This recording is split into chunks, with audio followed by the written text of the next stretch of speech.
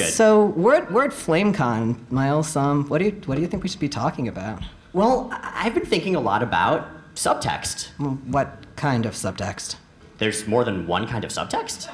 Well, there's like the kind that likes to be tied up by the text, and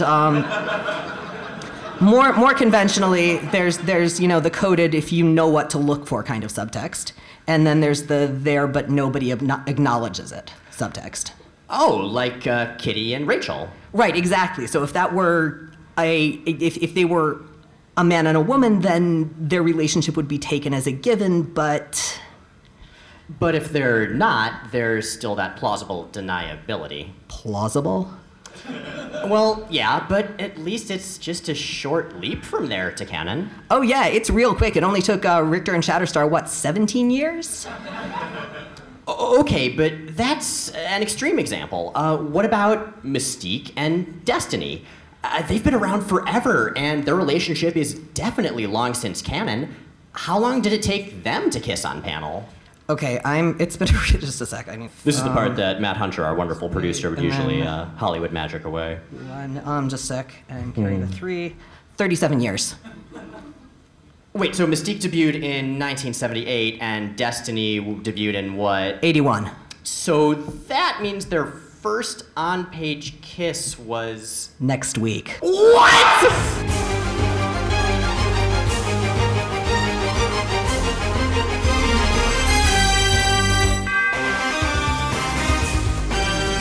I'm Jay Addison. And I'm Miles Stokes. And we are here to explain the X-Men. Because it's about time someone did. Welcome to episode 261 of Jay and Miles Explain the X-Men, where we walk you through the ins, outs, and retcons of comics' greatest superhero soap opera. And welcome to this very specific part of FlameCon, where we all are, which is great. This is, yeah.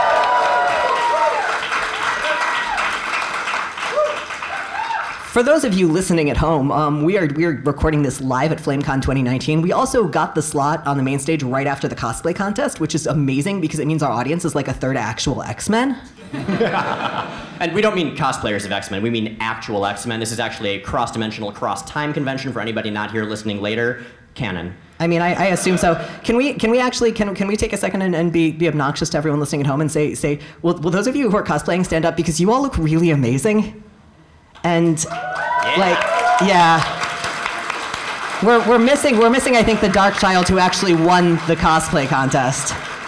But that's you are all phenomenal. Also, props to the Mystique. Like the fact that you are keeping that much blue body paint on in this weather is incredibly impressive. And that's phenomenal. Jay, that's not paint. That's just what Mystique looks like. Miles, that's what Mystique looks like. Oh. Like, I just assumed they're all cosplaying Mystique. I just meant the blue one. Well, anyway, we have not only us up here, but we have a really amazing guest. It's true. We have actually returning, having been on the show live once before, because you are that awesome and we had to have you back. We have the one and only Vida Ayala.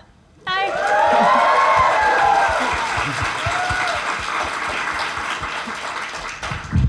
Really far away. There we go. It was also nice enough to let us sit like flanking you, which is I actually feel very protected. Okay, yeah, it's true. We are menacing. Yes. Yeah. Yes. Threats and menaces. So, Vida, you just finished up Age of X-Men: Prisoner X, and your run on the new Morbius title just got announced.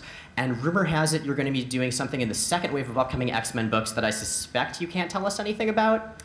I cannot say anything about that except that if Jonathan Hickman says it's true, then it's true. So, just in general, or just in general, I think that's right. Yeah. So we've already established that we're not allowed to talk about that one. So we talked. We went out to dinner last night. We talked sort of through about what we wanted to talk about, and as the cold open implies, and as I think a lot of our conversations around queerness and X-Men imply, and a lot of the general conversations, we started talking about subtext. And we started talking about the difference between the two types of subtext we talked about in the cold open. And then we talked about how sort of that interacted with our own relationships and histories with X-Men, and specifically the things that we had stuck around for, that we'd found on those pages that whether or not they were explicit, we hadn't seen elsewhere.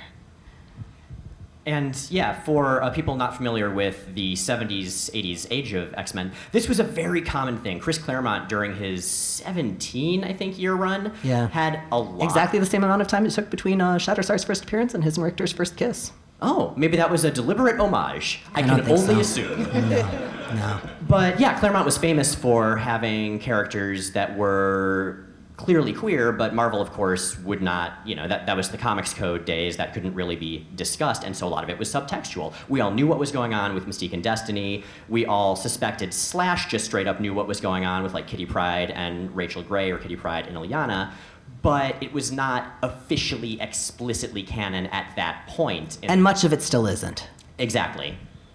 And that's even beyond sort of the allegorical stuff. It's really interesting. I recently did a podcast, the Women of Marvel podcast, with Teenie Howard and Leah Williams, who are phenomenal and amazing. And one of them, I can't remember who, because I have con brain, right? Was like, Mystique was supposed to actually like be Nightcrawler's father, and I was like, excuse me? What did you say to me? Yep. Well, she's a shape changer, and that was kind of the plan, was that you can't really contain gender because she can be whoever. And I was like, we missed out on something truly magical there. And we got the Draco instead. Instead, we got a Zazel. I feel like that is the best metaphor for heteronormativity and the way it ruins Instead, things. you get a demon. Yeah, but specifically, like, and I remember I'm thinking about all of this and coming to X-Men a little bit later. Like, I know I have a lot of friends, and I keep on coming back to Sigrid Ellis's Kitty Queer essay, which if you haven't read it, you can find on our site. You can find it in a couple anthologies.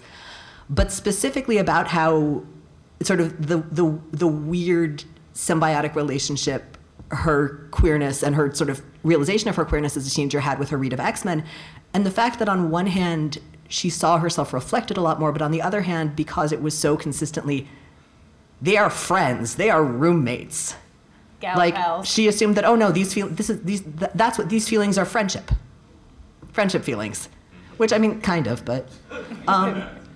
And the way those points of recognition work, and conversely, I started reading X-Men later and already out, and there were things that when I went back and reread them for the podcast, I was shocked hadn't actually been textual or hadn't been explicitly textual. Like, I remembered Storm and Yukio as having specifically been together. I still maintain. Yeah, Actually, they were. I just found out this morning, according to some random site that I found on Google that may or may not be true, that apparently there's a scene in a Black Panther issue where it goes through all of Storm's past romantic and sexual partners, and Yukio is shown there. So we may have canon. We might. X-Men fans are some of the best sleuths out there. Can one of y'all just get in Yes. on this? Yeah, real quick? yeah. Get on Google. You're amazing. We'll pause the panel. Right. But that was just sort of the differences in the way those relationships are read, and then that sort of as a tangent in terms of the things we we're talking about having stuck around because they were relationships we latched on, things we didn't really see elsewhere, got us thinking about the differences between what had brought us into X-Men and what we'd stayed for.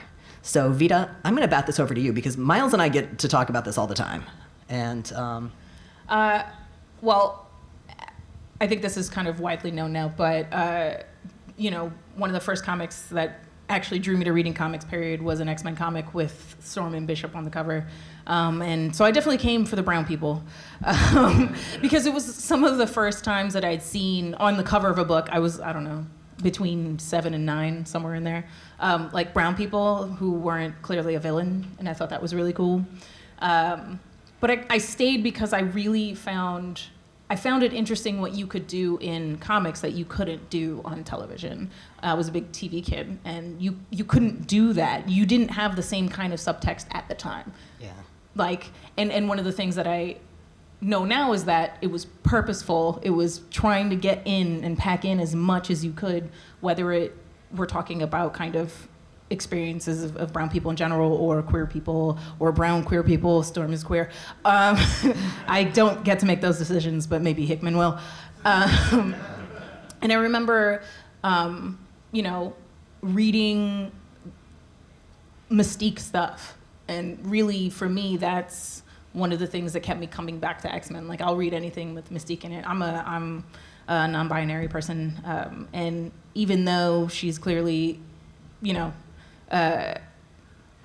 put on the page as a lady, female, woman character, she can be whoever she wants to be. And she often chooses to express her own identity in ways that isn't that. And I always found that really kind of like, I saw myself in that. So I think that like, I just remember that so clearly. And then also like, it was just really gay. Just like X-Men is super gay. I don't know if you've read it, any X-Men. Just like Kitty, like Illyana's sword like appearing to her, I'm like, that's gay. That's not even subtext. It's right here. Yeah. There's a giant lesbian sword. Like, here you go. It's a sword lesbian. Or like, just everything about the 80s in general was gay, just like across the board. And then X-Men there, you just like Rachel, you're like, oh, this character clearly was like fashioned after very specific people who are queer. Yeah. So maybe we can't put it in there, but like, you learn, especially, I'm in my 30s, growing up, when I grew up, you learn to look for certain signals in the text.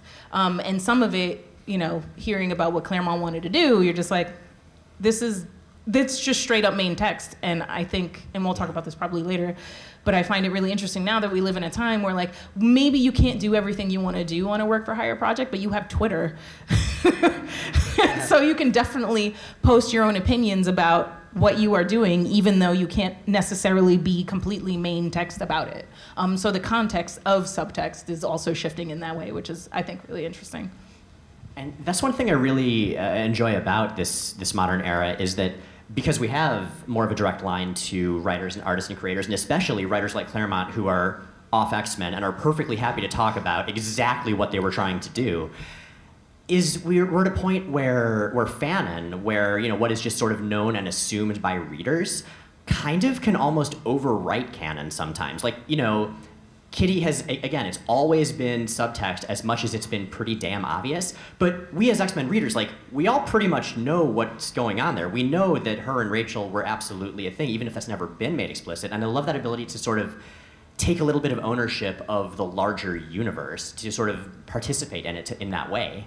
Well, it's taking the subtext, it's taking the stuff that was between the lines, that was clandestine, that was coding, and that came out of not only those rules, but like that reflects a lot of coding around queer culture and the ways that we reached out to and signified our identities and interests to each other when it wasn't safe or it wasn't possible to say those things frankly. Like that, I feel like a lot of it comes out of that, and it's a shift that in fiction, in terms of what we see on the page, I think parallels the way it is in parallels our actual experiences in real life. That there are things that everyone within a certain community knows mean a certain thing, but no one else does, and that now we can say those in more general language and demand that they be acknowledged outside of that. And I think too, looking back on it, because the queer coding was so like intentional, you can then go back and reclaim that as like, no, that's an actual thing here. Historically, we can show you how that is a thing. And so in retrospect, we now make it more gay. Like now it is main text because Claremont can go, actually, here we go. And we can go, well, in this time period, these are the things that we did. And so you can't take that away from me. I don't think there's anything wrong with reading it in retroactively either. I think Iceman is kind of a perfect example of that. I don't think that anyone, that the people originally creating him sat down and said, well, this character is going to be gay. He's going to be very closeted. He's going to be bargaining with himself clandestinely and outside of his own, thought balloons for a real long time. But he reads entirely plausibly as that. And that lack of intent initially, again, feels like a place where the way the intent with which the character was written kind of echoes the character's own growing self-awareness.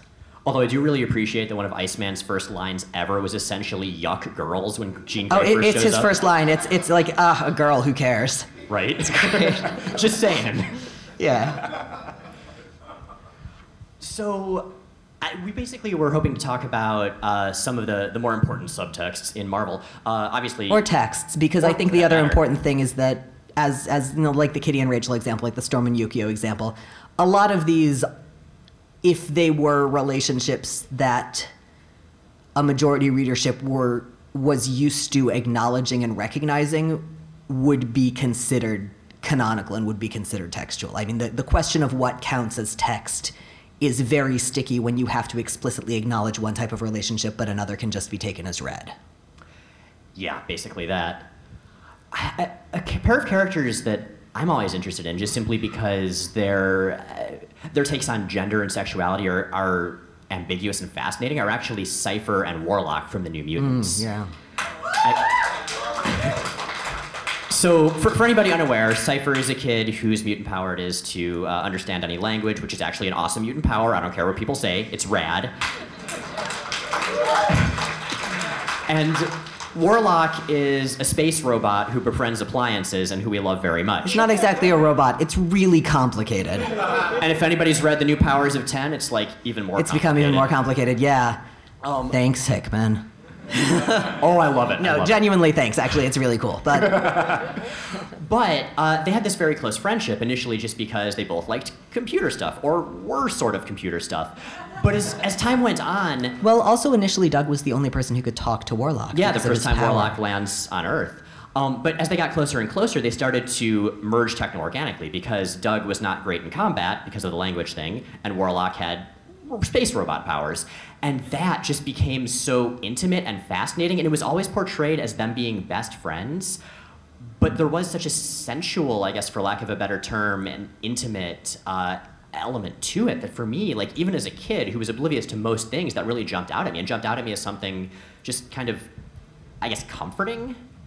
I think when we're talking about kind of things and whether or not they count because you have to have caveats, I think one of the things that I go back to is, all things given being equal, a kid may be reading this. What is a thing that strikes them as like, oh, that's just true because I know these very basic things, and there you go. And I think that was one of the things, like, for those two characters, I was like, they're together forever, like literally now, like physically. Oh, for those of you who don't have context for them but have seen Community, they are effectively the Troy and Abed of the New Mutants. Yeah. Yes. But like if they could also merge. Yeah, literally. Yeah, literally. It's complicated. It's a good catchphrase to have when you're talking about the X-Men. That's one of those things where, again, I know that there's a lot going on behind the scenes, and especially working in work for hire comics now, I know that too. But I think everyone working on that book had to know that, like. Yeah, they have an incredibly intimate relationship, and one of the things that I really like about it is its ambiguity, both its ambiguity and its clarity, because Doug and Warlock are together for at least some definition of the word, and that's inarguable. That's fact. That's there. It's just unquestionably the truth, and they have the ways that the fact that their relationship doesn't quite fit into any existing, and the ways that they're intimate don't have really any direct human parallels, is one of those cases where I think ambiguity is actually a huge plus, because you can read it as reflective. You can absolutely read what they do as reflective of sex. You can also read it as really reflective of an asexual romantic relationship and avenues of intimacy that are specifically non-sexual, because it's not specifically sexual. And you can also read it as an incredibly tight, close platonic friendship that has significant physical components. And this is the perpetual debate of, but we see so few of thing, why do you have to read it as other thing? Those are all things we don't see very much of. And again, the answer I always come back to is we just need more of all of those. Yes. But having a relationship that can read in all of those ways, and especially in a comic that was being read by a lot of young teenagers, and especially by a lot of like young boys, seems really, really important. Like, we don't think of that. I'm trying to think of other male characters who are close and like who are close and who are intimate and who love each other in the ways that Doug and Warlock do, and teenage boys especially, in like media from that era, and I'm blanking. I would actually bring it right back to New Mutants in a different way and talk about Cannonball and Sunspot. Yeah, point. Okay, outside of New Mutants. Okay, so New Mutants is wonderful and perfect, but other examples. Yeah, like that's a huge one. Mm-hmm. So, as far as, I mean, I feel like we'd be remiss if we didn't at least touch on Professor Xavier and Magneto, especially since the movies have, become one of the bigger ways people look at X-Men. I was like 20-something years old when someone told me that they were not together. Right? Like, really? Yeah. In a very real way, their relationship is so feuding parents fighting over the kids that I just don't understand what it is for them not to be. And maybe that's a failing of mine, that I can't fathom these men in a relationship that isn't, they were deeply in love and also have to punch each other in the face. Like, how many scenes have there been over the years of Professor Xavier leaving a domestic relationship with a woman with like Magneto standing outside waiting for him? I just like that's how literally every single one of his relationship ends, except I guess maybe Lilandra. But almost every fight that they have boils down to, no, we should raise the kids this way. Yeah. Like, Yeah. I'm sorry. There's so my favorite take on this, and this is what one of my first. This is great, and this is the difference between voice of the author versus what the author can actually officially say. Was Kieran Gillen had an account on, I don't remember the name of the platform, but it was one of the early ones where people could just ask you questions. And someone asked, and it was at the beginning of, it was early in the Utopia era, and someone asked if and Magneto had just recently joined the team, and someone asked, is Magneto's relationship going to be to Cyclops going to be similar to his relationship to Xavier? And Gillen responded, no, he's not sleeping with Cyclops. And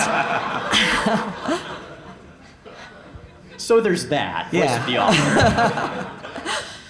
But with things like that, I guess the question I would have for the two of you is, there we have a relationship where there's very clearly subtext, more than say Mystique and Destiny, where you could also just read them as these incredibly close friends who have had this complicated relationship. Do you think it would serve the story and the characters better if that were something that were brought to the forefront, if there were an explicit romantic or sexual element, or do you think it works better subtextual? Do you think it works better ambiguously?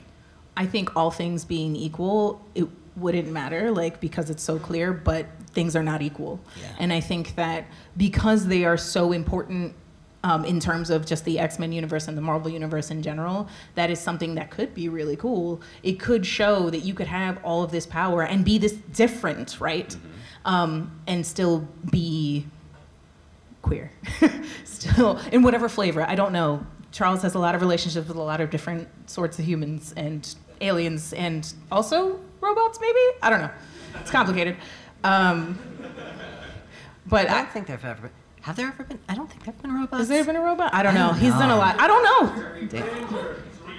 So we actually talked about Danger at great length yesterday, and specifically why Danger why we think she presents as female, which I have theories about. But which spins off of that. But sorry, go back. No, I mean, I think that's it. I think that, if there was plenty of,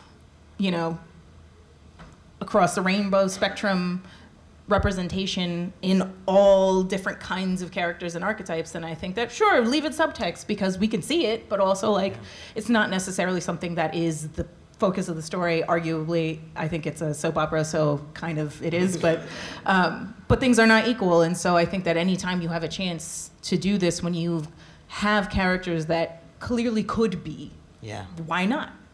I don't think you lose anything from it because you don't erase what's come before.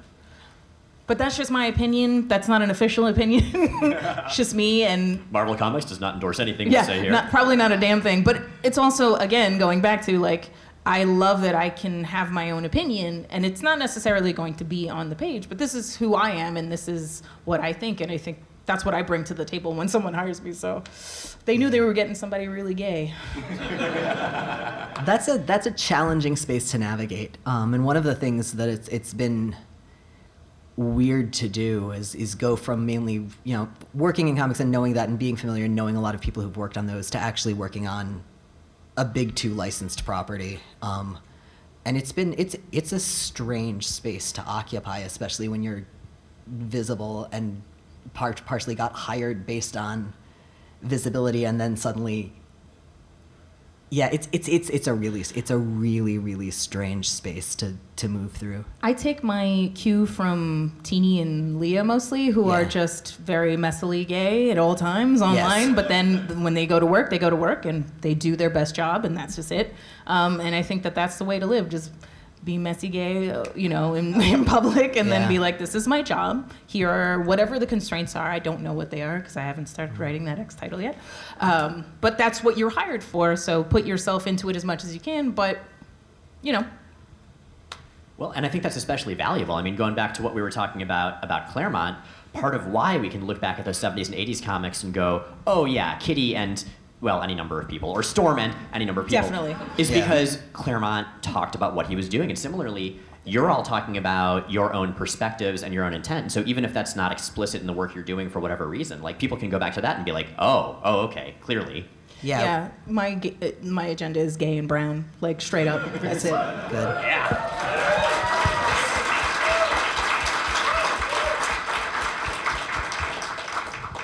So I want to talk about the danger thing just because I think it's neat. Please.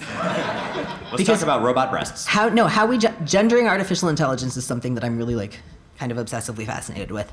But no, I think Danger, given her history and longevity, and given her very specific motivation when she first takes humanoid form, I think the idea of her, based on her history, choosing to take an explicitly female-coded humanoid form and gender herself as female is an entirely reasonable reflection of an AI who's grown and learned and watched the evolution and the repetition of Charles Xavier's power dynamics with the women around him, and then projected that and applied it to and extrapolated from it based on her own situation and her own relationship to him. I think that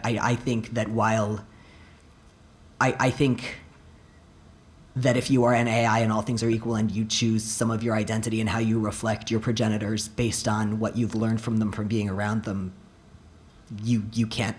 I can't see Danger gendering herself as anything other than female. Yeah, that really adds a different layer to the Danger story. And Danger, for anybody unfamiliar, is basically... So it turned out the Danger Room was actually an AI that Charles Xavier sort of enslaved for a while. We wrote a song about it once, or I wrote a song about it once. You did. And so, yeah, eventually she escapes and takes humanoid form and fights the X-Men a whole bunch, and Xavier in particular. But yeah, that adds another layer. That's not just, hey, you imprisoned me and that wasn't cool. It's, hey, you imprisoned me and that wasn't cool, and this is how you've treated many of the people, specifically the women in your life, in kind of analogous ways. And so then it becomes like a double revenge story. Well, and that's a good example, too, of something where I have no idea whether that reflects authorial intent. I don't know if I, because it's Joss Whedon. He could have just been like, I think a sexy fighting robot lady would be cool. This is true. I don't know. I mean, she's not very sexualized as a robot, which is good, but because characterization and things. But I genuinely don't know the intent behind it. But part of the fun and part of what we do as readers of older stuff and as critics and people is being able to retroactively go and find those threads and pull them out and shape them into something meaningful. The threads are always there. It just sometimes takes going in and rearranging them to actually get the image.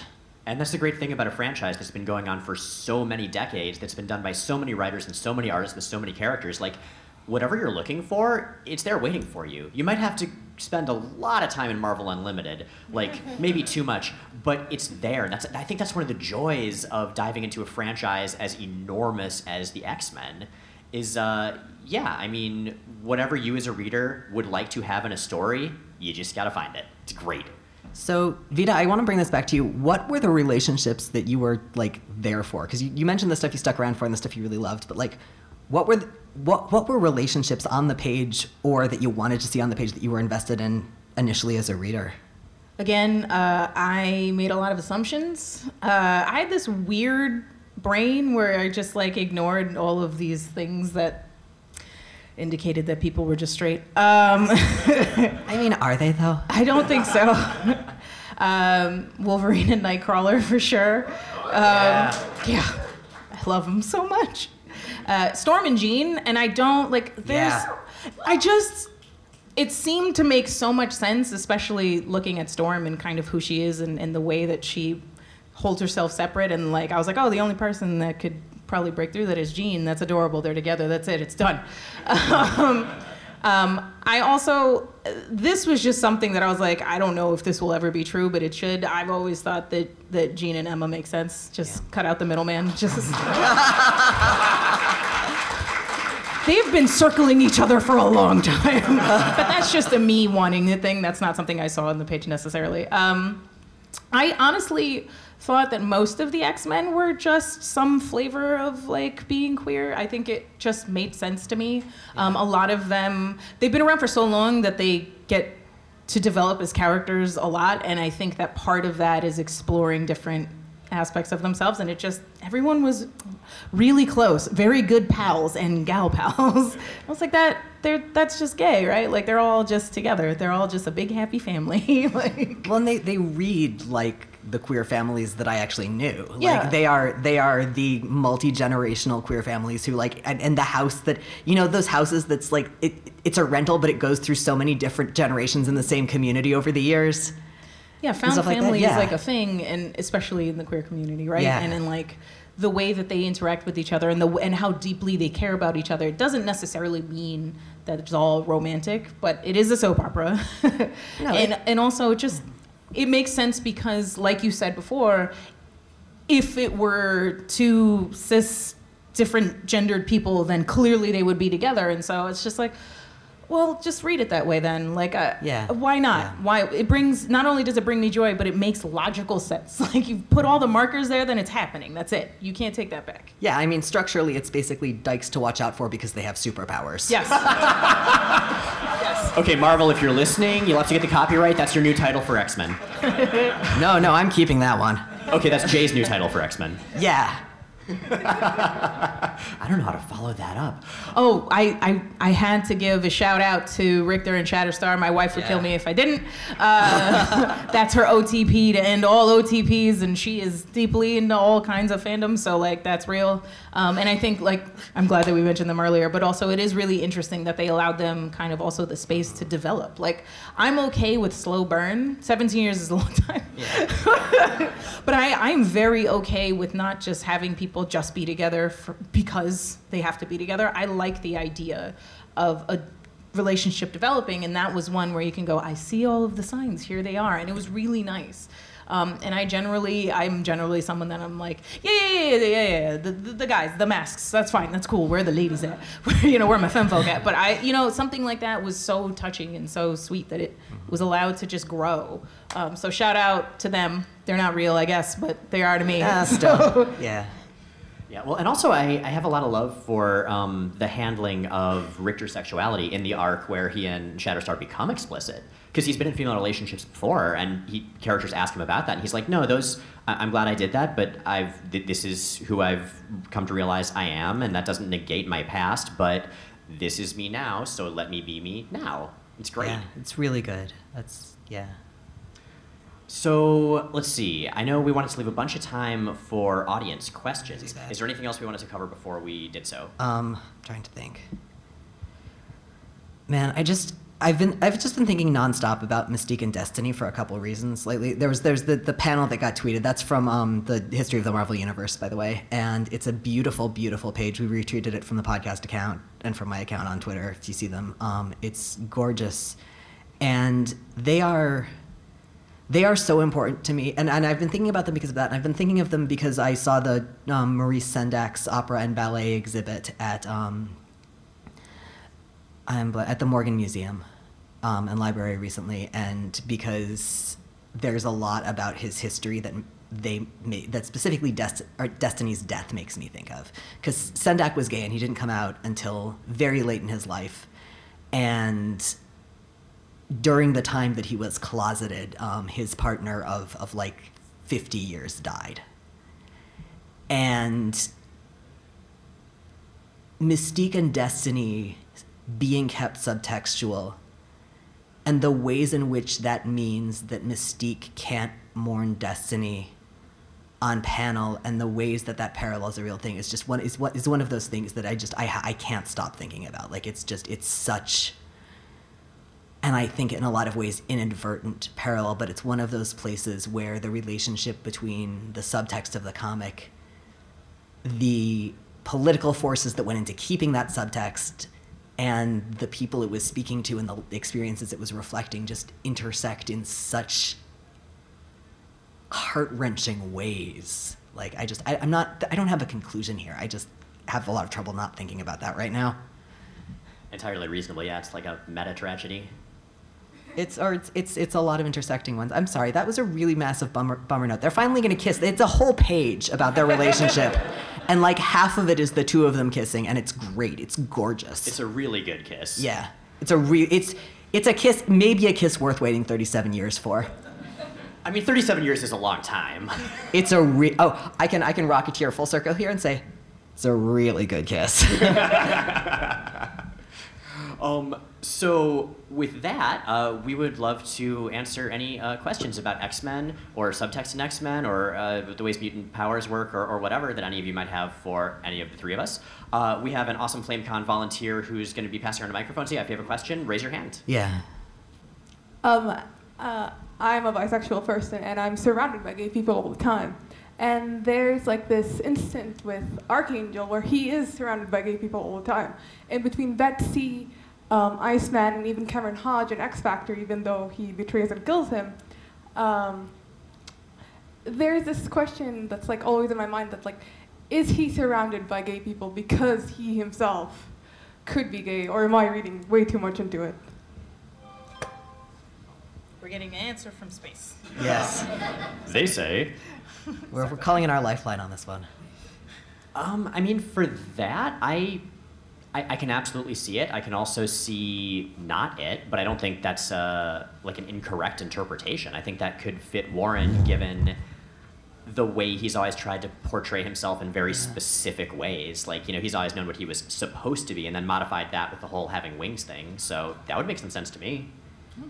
I would assume that regardless where he started, once you have been through the whole Horseman of Apocalypse process, a lot of things that you assumed about yourself are assumed as defaults. You just kind of have to rebuild from scratch.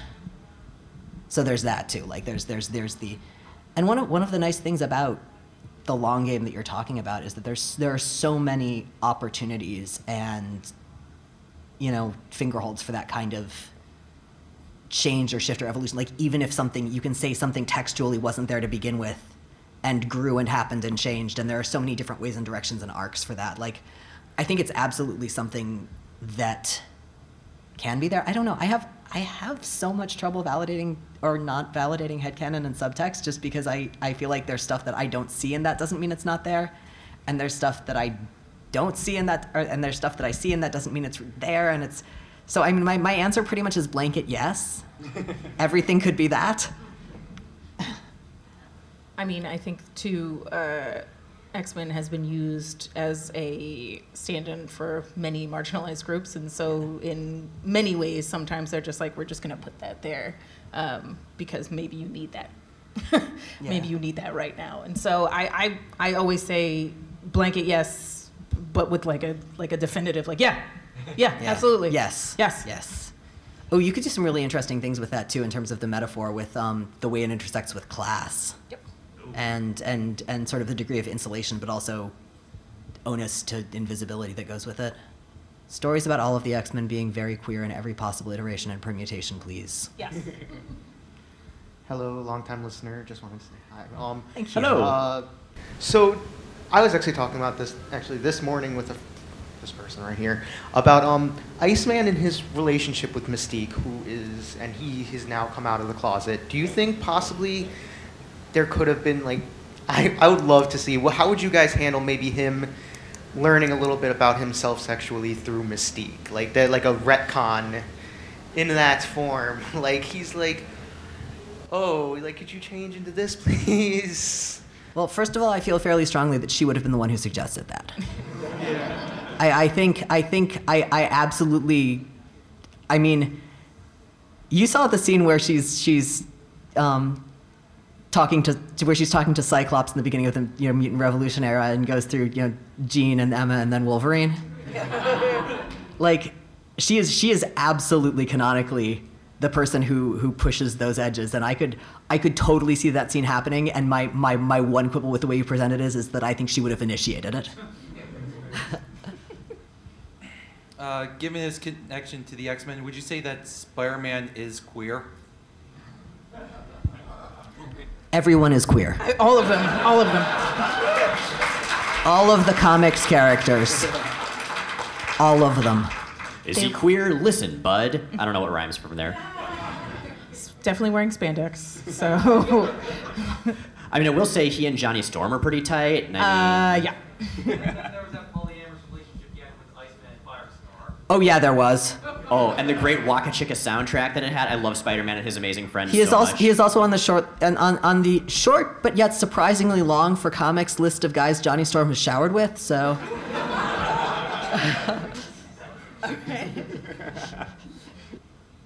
Hi. Hello. Hello. So on the topic of fanon, if there was a Queer Eye in the mutant world, which could be called Fab Force, just who would take the respective roles? Who would their first target be? Oh damn.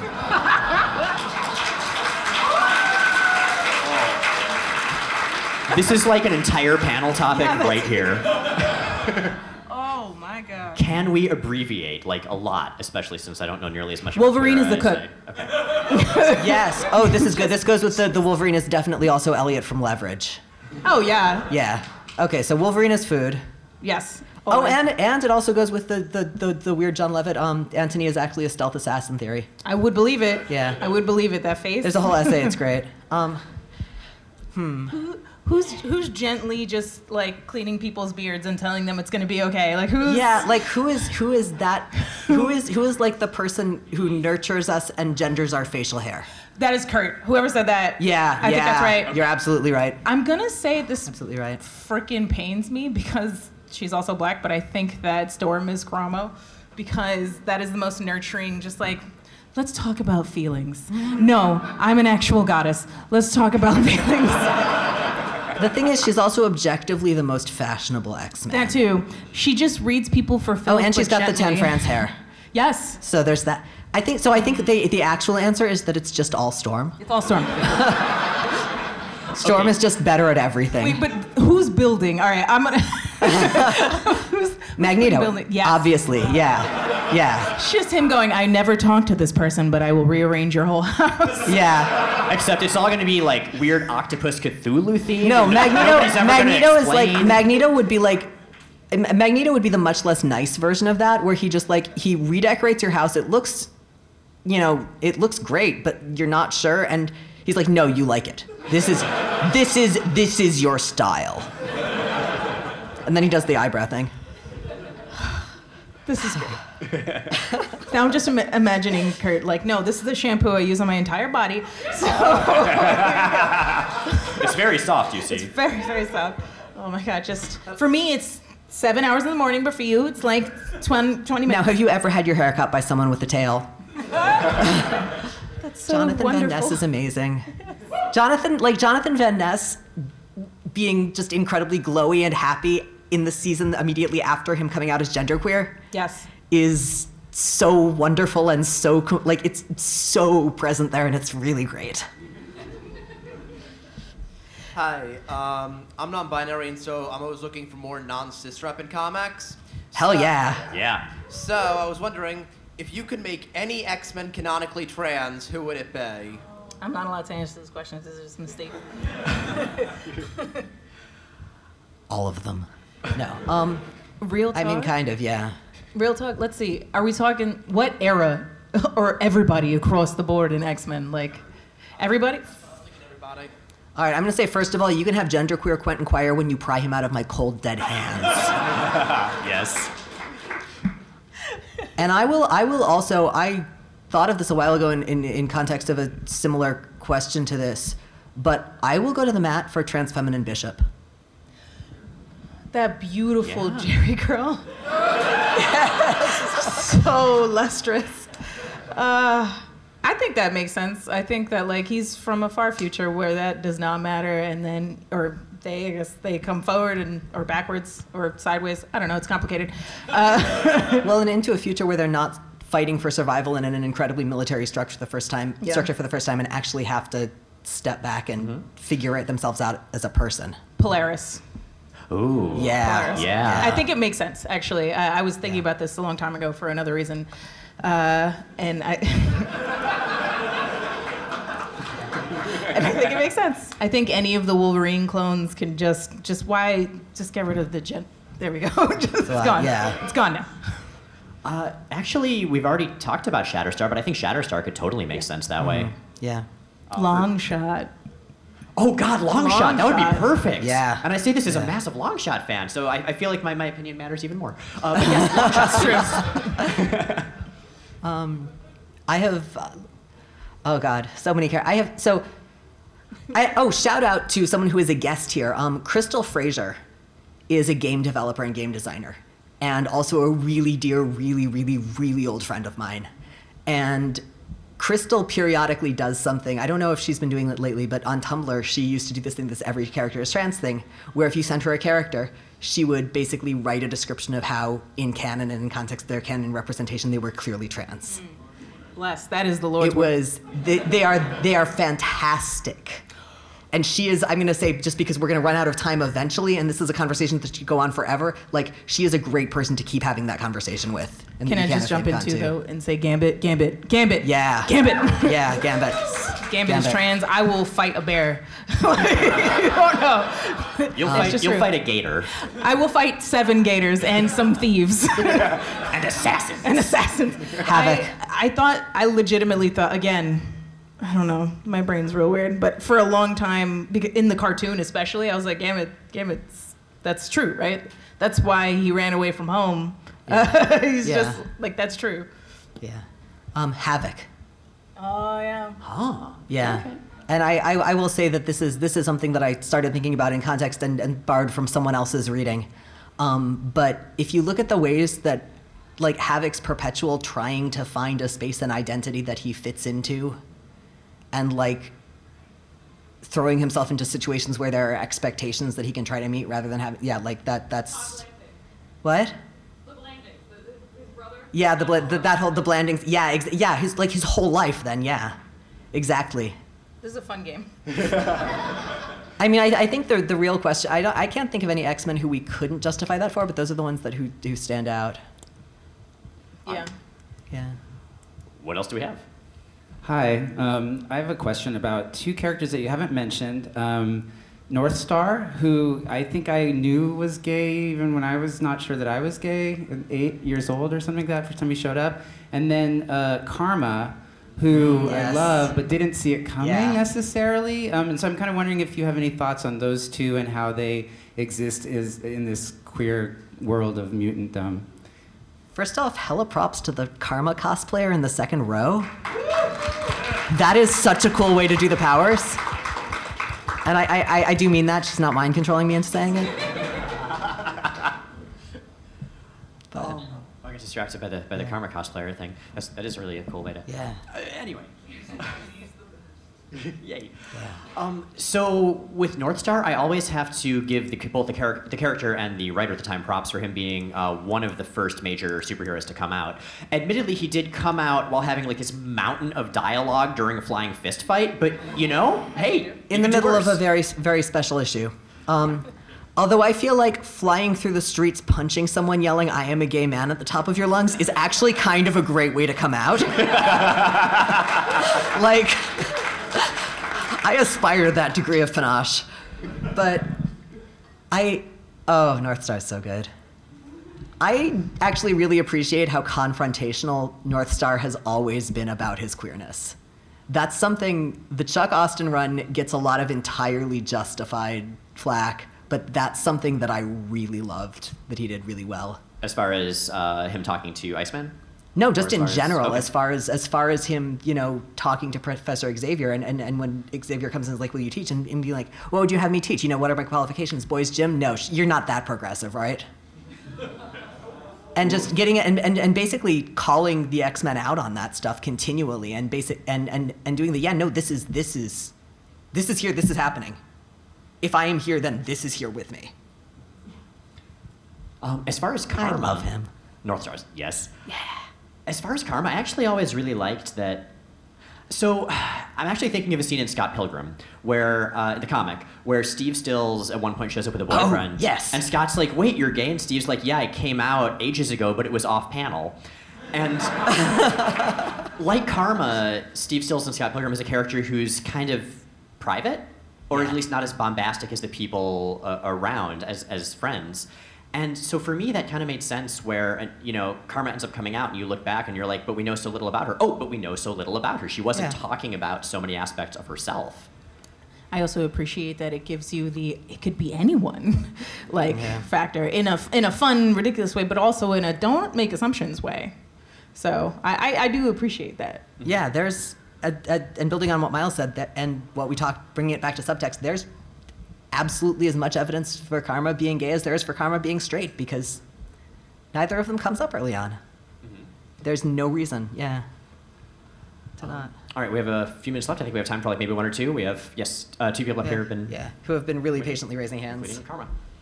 So let's try to get both of those in. Yes. Hey, so I love Black Tom and Juggernaut, and they're subtext. Good, me too. How did we not think of them?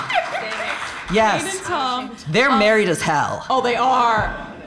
And I was wondering if they were to team up or hang out with the other murderous villain gay couple, Irene and Destiny Mystique, what would they do and how well would that go?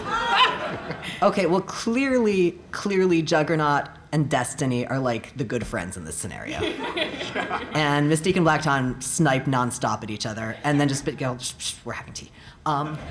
Mystique would make fun of Black Tom shillelagh and how much he/I like to say the word shillelagh. What would they do? I wanted to say something actually wholesome because the idea of Juggernaut doing something wholesome begrudgingly is really cute. And the idea of them going to a tea service is now in my head. So just these giant hands with this little teapot pouring tea. And I think it would go swimmingly.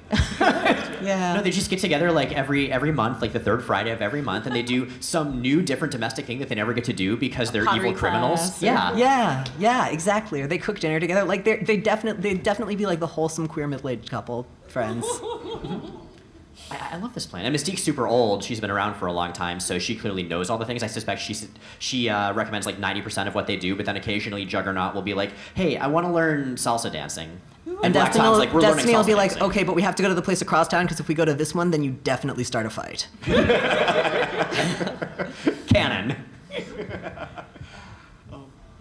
And we have the person with the X-Men shirt and the awesome hair. Yeah, the crescent butt husband. I piggyback on what was mentioned before, because that was my question, was about Karma and basically about the queer women in the X-Men that are always treated with subtext, but yet the male relationships are always much more explicit. And what are your feelings is it just who is writing the stories, who's writing the books, it's so much more male-driven, or queer men get more representation than Karma, who has Karma dated? It could be subtext that she dated Kitty for a little while. A barista once. They all dated Kitty. Yeah, everyone's dated Kitty. Kitty's dated a lot. Yeah.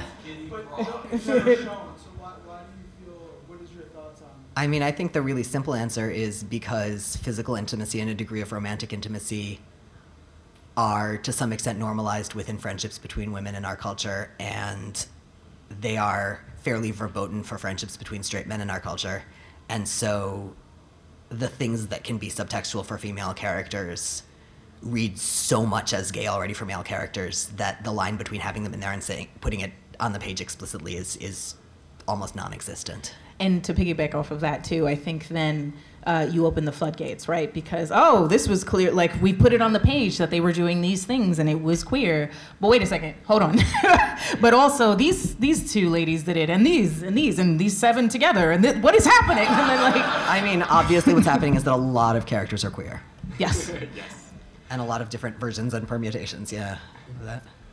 So I think we're just about out of time. Do we have time for one more, or We're at 4:59. Oh God. So okay, we should actually wrap up because there's someone after us. So what I'm going to say is, first of all, thank you so much, Davida, for putting up with another hour of this and taking an hour away from your table to do this. Thank you for FlameCon for doing this, for bringing Miles out, for giving us this space in this audience. Thank you to all of you who are here. Oh my God. This is a full room. Yeah, there are a lot of you.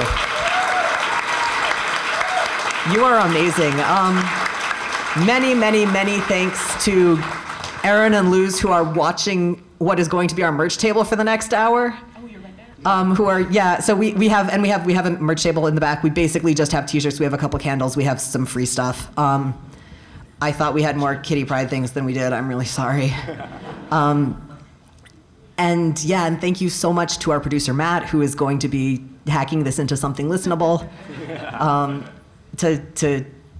It's just everyone.